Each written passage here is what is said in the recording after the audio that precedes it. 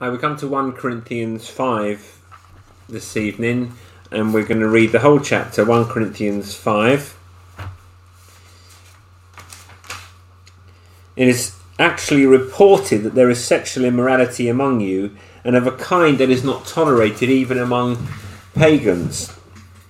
For a man has his father's wife, and you are arrogant. Ought you not rather to mourn? Let him who has done this be removed from among you. For though absent in body, I am present in spirit, and as if present, I have already pronounced judgment on the one who did such a thing.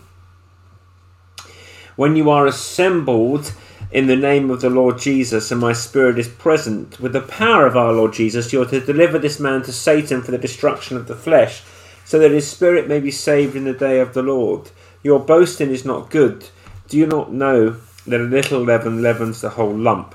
Cleanse out the old leaven, that you may be a new lump, as you really are unleavened. For Christ our Passover lamb has been sacrificed. Let us therefore celebrate the festival not with the old leaven, the leaven of malice and evil, but with the unleavened bread of sincerity and truth.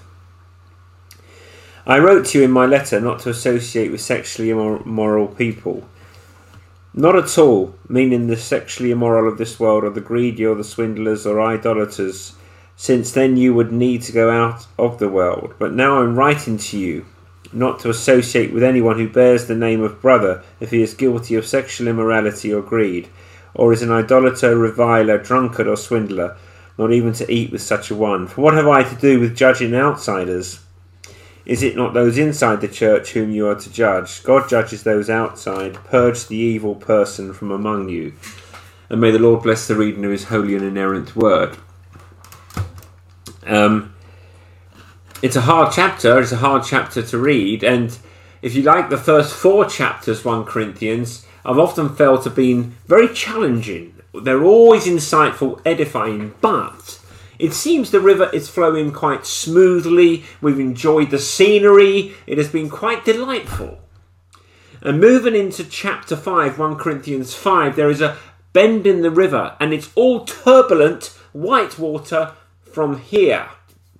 And one of the reasons that we're committed to the systematic consecutive exposition of whole books of the Bible is to prevent scaredy cat preachers from simply pulling the raft ashore ahead of the white water parts of the letter and working around them. So we do need to go through 1 Corinthians 5. In 1 Corinthians 5, you notice that Paul has moved on from division at Corinth, which has largely occupied his attention in the first 4 chapters, to address this persistent case, it seems, of scandalous sexual immorality that has become this open shame and scandal in the Corinthian churches. If you look at verse 9, you see that this isn't the first time that Paul has written on this subject, because there is a reference to a previous letter. 1 Corinthians is the first of the letters that we have, but clearly there was a prior letter that has been lost to us from the Apostle Paul to the Corinthians, where he has spoken to this issue of sexual immorality in the church. And it is clear that these earlier instructions have gone unheeded, and reports of gross and aggravated sin still taking place among them have continued to reach the ears of the Apostle Paul. His earlier admonitions have failed to persuade or to bring about repentance. So he is forced to write, not simply to explain why sexual immorality is incompatible with the life of a Christian, but to direct the Christians in Corinth in the difficult duty of church discipline. 1 Corinthians 5 is very weighty and is hard. There is a gravity and solemnity about Paul's teaching that we shouldn't just gloss over. It should sober us, and it should sanctify all of us. As we work through the material in 1 Corinthians 5, I'd like us to look together at it under 3 headings. Number 1, the danger that church discipline addresses. Secondly, the duty that church discipline imposes. And thirdly, the dynamic that church discipline demands. Church discipline is easy to say we believe in and very hard to practice. Studies among pastors and other church leaders have consistently shown that such leaders have a distaste for initiating any type of confrontation and conflict with congregants. Another barrier is that many followers of the Lord Jesus are uncertain about the differences between judgment and discernment. Not wanting to be judgmental, they therefore avoid all conversation about another person's behaviour, except sometimes gossip. People these days cherish privacy and freedom to the extent that the very idea of being held accountable by others, even those with their best interests in mind, or who have a legal or spiritual authority to do so, is considered inappropriate, antiquated, and rigid. And the fact is that most of us have never seen church discipline done at all, let alone well. Few of us understand its nature or its purpose, and even fewer of us are willing to seek out or submit to mutual accountability that the faithful exercise of church discipline requires. But whatever the difficulties and discomforts of church discipline, 1 Corinthians 5 calls us to church discipline nevertheless. So number one, the danger church discipline addresses. Verse 1, it is actually reported there is sexual immorality among you, and of a kind that is not tolerated even among pagans. For a man has his father's wife. The city of Corinth was well known for sexual perversity and vice. It is not altogether surprising then to discover that these relatively new believers at Corinth, who have been grafted into the church of the Lord Jesus Christ, were struggling to throw off the remnants of their old life, and the world within the midst of which they continued to live every day. There was sexual sin at Corinth, but of a nature in this case that was so aggravated that it was shocking even to the average sexually promiscuous and perverse Corinthian, the average pagan. They wouldn't even name such a thing, Paul says. And yet he says of the Corinthian believers, verse 2, you're arrogant, or verse 6, they are boasting. We've seen in previous weeks how the Corinthians were proud of their spiritual standing. They boasted in their gifts and their leaders and their wisdom and their spiritual superiority. But now it turns out, as chapter 5 shows us, that the spiritual superiority of which they were boasting and proud is papering over the cracks. They're actually a sinkhole of unrepentant sexual sin. But this is important to see that it's not just sexual sin. There is a particular case that Paul is dealing with, but it isn't just the particular case that he has in mind. If you look at verse 11, yes, he mentions the sexually immoral, but he also mentions the greedy, idolaters, revilers, drunkards, swindlers, all of whom would be subject to church discipline. You see the point he is making, that unrepentant sin in general needs to be confronted. Christian accountability within the church needs to be practiced for all sorts of persistent, unrepentant, aggravated, scandalous sin. And in verse 6 he tells us why. Do you not know that a little leaven leavens the whole lump? One bad apple spoils the whole barrel, we may say. Sin spreads. Paul is borrowing a metaphor or building an illustration from the practice of the Passover, where the Jews were to eat only unleavened bread. And so after the Passover sacrificial lamb was slaughtered, they would sweep the house from top to bottom. You must have heard this. Every drawer, every cupboard was cleaned out, which is still a practice to this day among observant Jews. They remove all the dust from the house to make sure that there's no leaven, that there's no possibility of any leaven, any yeast getting into the dough. All it takes is a little. It's unseen, unnoticed, but it has a massive effect. Paul says a little leaven leavens the whole lump. Sin, when tolerated, excused, ignored, indulged, is like coronavirus. It spreads.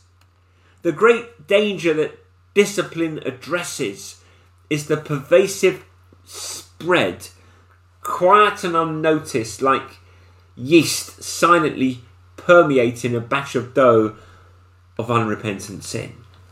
When excuses for sin are made in one case, then the pressure builds to make the same kind of excuses in another case, and then another, and then another, and then you have practice. And soon the church is hamstrung, saying one thing from the pulpit that the Bible teaches, and refusing to expect the members to conform their lives to the standards that is being preached from the pulpit. And the tension that creates must give way. It is unstable, and time again, in churches where this takes place, then they stop preaching. The preaching begins to pull punches, dodges issues. It stops speaking to controversial issues. It stops speaking to public issues. It stops speaking to anything that would challenge the consciences and the lives of those who attend. And if that happens, a church like that will stop being a church altogether. It will become a religious club, studiously avoiding anything that might possibly give any kind of offence. Paul is aware of how this can go. A little leaven leavens the whole lump. And compromise here and there, if we're not careful, can have a pervasive effect. See, that is the danger that discipline addresses. It preserves the peace and the purity of the local church. But secondly, the duty. Suppose that we all acknowledge that church discipline is necessary, painful, hard. We should be slow to do it, yet necessary. What should it look like? The duty that discipline imposes. Well, take a look at verse 2 with me. Instead of arrogant boasting, Paul says step 1 is grief. Ought you not rather to mourn? Which is the right note. A church that practices church discipline according to Holy Scripture doesn't take joy in it, has no zeal for it, is not pleased with it, but is marked with grief. Grief that aggregated, scandalous, unrepentant sin could grow up among them in the first place. Grief for the one who, because of his refusal to repent, must become the subject of disciplinary action as well. Not anger. Certainly not schadenfreude. Not glee. Grief. Mourning. Tears. For one that we love who will not turn back even after much entreaty. But then Paul says, whatever the grief we may feel over it, nevertheless, verse 2, let him who has done this be removed from among you. Remember, Paul had already written to them, pleading with them clearly, offering counsel, admonishing them over this very issue. Or these very same issues. It's not only one. This is not a summary judgment, in other words. This is part of an ongoing process between Paul and the Corinthian believers, and they have failed to implement biblical directives regarding the discipline of this unrepentant church member. Verse 3, for though absent in body, I am present in spirit, and as if present, I have already pronounced judgment on the one who did such a thing. When you are assembled in the name of the Lord Jesus, and my spirit is present with the power of our Lord Jesus, you are to deliver this man to Satan for the destruction of the flesh, so that his spirit may be saved in the day of the Lord. What that's saying is that he should be excommunicated in the name and by the power of the Lord Jesus Christ, to be removed from the fellowship, to be declared and treated like an unbeliever. He is, in Paul's graphic language, to be handed over to Satan for the destruction of the flesh. So, if you only think of the church as just a provider of religious goods and services, which is clearly what the government does right now, hairdressers, gyms, churches, we're just bunched together as a provider of some kind of goods and services. Another civic club with normally some singing and praying thrown in for good measure, although we're not even allowed to do that. This language will be virtually incomprehensible to you. But if with the Westminster Confession of Faith we believe that actually the visible church is the kingdom of Jesus Christ, outside of which, I quote, there is no ordinary possibility of salvation, if we believe that the church is a supernatural institution inhabited by the Holy Spirit of the Lord Jesus Christ and endowed with real authority by Almighty God for His glory and for our eternal good, these words become incredibly weighty, even chilling indeed. Because they tell us that to be put out of the church is to be taken from the visible community of the redeemed, living together under the rule of Christ, and instead to be placed outside, placed into the world under the sphere of Satan's influence and power. And if you look down at verses 9 to 13, Paul explains what that means for the practice of the Corinthian churches. He says Christians are not even to associate or eat with those who have been subject to church discipline by the elders of the church. Now, in light of the earlier reference to the Passover in verses 6 through 8, to keep the feast, I think the Lord's Supper isn't far from Paul's thinking here. So when he says that we're not even to eat with such a one, I take that as a reference particularly to the Lord's Supper. Excommunicated church members are no longer welcome to the love feast of the Corinthian Christians, where communion was celebrated. And now, as he points out, he's not saying that he wants Christians to withdraw from everyone who is immoral in every way. To do that, he says in verse 10, would be to suggest that somehow you remove yourselves from the world. This isn't counselling that we should become monastic in some manner, but he is nevertheless calling us to godly, loving church discipline. So I just thought it might be helpful to paint a picture of how this might look in the Corinthian church. Just imagine a scenario with me after many tears and prayers and pleadings from friends and church leaders to come to his senses. A man has obstinately persisted in an illicit sexual relationship. And now, with the command of the Apostle Paul ringing in their ears, the church gathers for worship as usual on the Lord's Day, and the man is excommunicated from their fellowship, formally removed from among them in the name of the Lord Jesus Christ. And so now he finds himself outside, no longer welcome. And though he may come to the church, he isn't welcome to the Lord's table as once he was. In other words, he's no longer treated like a brother among brothers and sisters. Instead, he finds himself the object of a sort of evangelism, as those around him call him to repentance, to come back to Christ. His small group, where he seemed to grow so quickly in mutual accountability, was practiced under the teaching of the Bible. Now his small group just prays for him very faithfully, but they can't welcome him into that intimate discussions and circles as they would, as they used to. Instead, he's treated like an unbeliever. So now when they see him, they don't run from him, but instead what they say is, "Old friend, will you not come back? We're praying for you that the Lord Jesus would bring you to your senses and restore you to fellowship. We love you. We want you back. Oh, will you not repent? Turn back." Now, to be sure, for a while, at least he felt free to indulge his sin with impunity, with no one pricking his conscience. But after a while, the joy of his sin begins to move away, and the pleasure of it starts to feel empty and cold.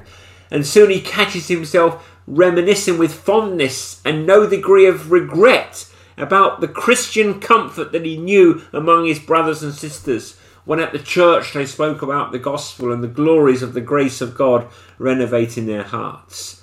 And increasingly he finds himself aching for those moments that he can remember, that are only memories now, when he would lift his voice with a full heart together with his brothers and sisters to praise the name of the Saviour he professed to love. And slowly, the Lord works by the discipline that he has received. It becomes to him a means of grace, and his seared, slumbering conscience that refused before to repent wakes up, and he's convicted of his sin. And he comes to see the exchange that he made, eagerly swapping the joy of the company of the people of God for the fleeting pleasure of sexual sin. Now he seems that exchange to be a really bad deal after all. How deceived he now realises he has been. And one Sunday morning he cannot stay away any longer. And he's in a court. He is found in a corner in the shadows, keeping the low profile, the defiance gone from his eyes and his heart. Instead, tears flow as the good news about the Lord Jesus and his blood that can make the foulest clean is proclaimed from the pulpit. It's why we preach the gospel every Sunday. And he's back the next week and the week after and the week after. And week by week the Lord is at work in his heart and in his conscience until he confesses his sin to the pastor, pours out his remorse, makes plans to make amends, and he bears fruit in keeping with repentance.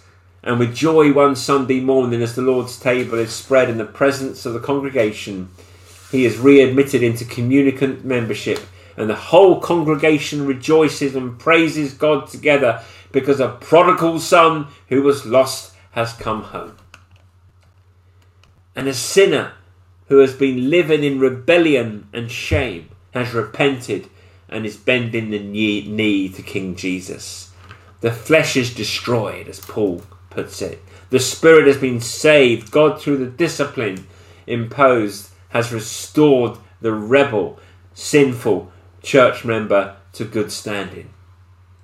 And thirdly, the dynamic that discipline demands. We've looked at the danger that discipline addresses and the duty that discipline imposes, although it's hard, sore, grievous, heartbreaking. As we plead and pray with God for the one under discipline, God can make it a means of grace for their restoration. And then thirdly, notice the dynamic that church discipline demands. Look at verse 6 to 8 again. Paul is developing this illustration, remember, about the way the Passover works, that leaven is to be swept, clean, purged from their home so the bread can be unleavened. And he says, cleanse out the old leaven that you may be a new lump as you really are unleavened. The churches are like unleavened bread. This is what you really are. So be who you really are. Live out who you already are by the grace of God. Be who you are. Not just individually in your Christian life as you discipline yourself to walk in holiness, clinging to the Lord Jesus, but corporately together as you hold one another accountable to walk in holiness, clinging to Christ. Be who you are. Live in light of the cross. For Christ, our Passover lamb, has been sacrificed. Back end of verse 7.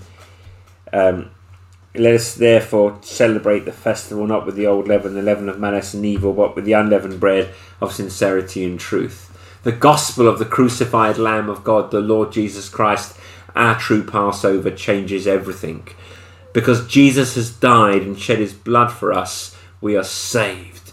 And if we're to keep the lifelong festival of celebration for all that Jesus has done, then the leaven of sin is simply not welcome in our lives anymore. In light of the cross, in light of what Christ has done, what will we refuse to do to seek to make our lives conform to all that he asks of us? Were the whole realm of nature mine, that were an offering far too small. Love so amazing, so divine, demands my life, my soul, my all. Jesus has died, and so he can claim everything, not just of each of us, but of all of us together. The cross changes everything, brothers and sisters. Live in light of the cross. Live in light of the grace of God and the love of the Lord Jesus Christ, who gave everything for you. And you will see that sin cannot be played with or trifled with or indulged. But we're to live individually and corporately lives of holiness and purity. And we want nothing so much as to please him, to live for him together as a family of the people of God. And when one of us turns aside and wanders, refuses to repent, refuses to come home, we use all the means that God has given us to get through to them in an effort, a godly effort to win them back and to see them restored as prodigals. Though they have wandered to a far country, have come to themselves eventually and have come home. So Paul is asking us, in light of the cross, to really be who Christ died to make us, unleavened, that is, holy. Not perfect, but striving by the grace of God to live for him as we celebrate the festival with gratitude. Jesus, our Passover lamb, has been sacrificed. Nothing can be the same again. We do not get to live the way we once did when we made no claim to love and follow and trust in Christ. He has died. He's purchased us by his blood. Now we are his, and we live together as a church under his rule. He has died, and nothing can be the same again. So the danger that church discipline addresses, a little leaven leavens the whole lump. The duty that church discipline imposes to cleanse out the old leaven. Hard though it will be to do it, it is an act of love. And though you do it with tears, the faithful exercise of church discipline protects and preserves the purity of the church, and by the grace of God may win back the wandering believer. And then the dynamic that church discipline demands. If we live in light of the cross, seeing how Christ has loved us, we will love what Christ loves and want to please Christ in the way that we live. So we will love holiness, and we will love one another enough to practice faithful, tender, slow, patient accountability, calling each other to walk with us as we seek to walk in paths of Christian obedience. Brothers and sisters, may the Lord help us to live in light of the cross. For the Lord Jesus Christ, our Passover lamb, has been sacrificed. Therefore we are to be who he died to make us.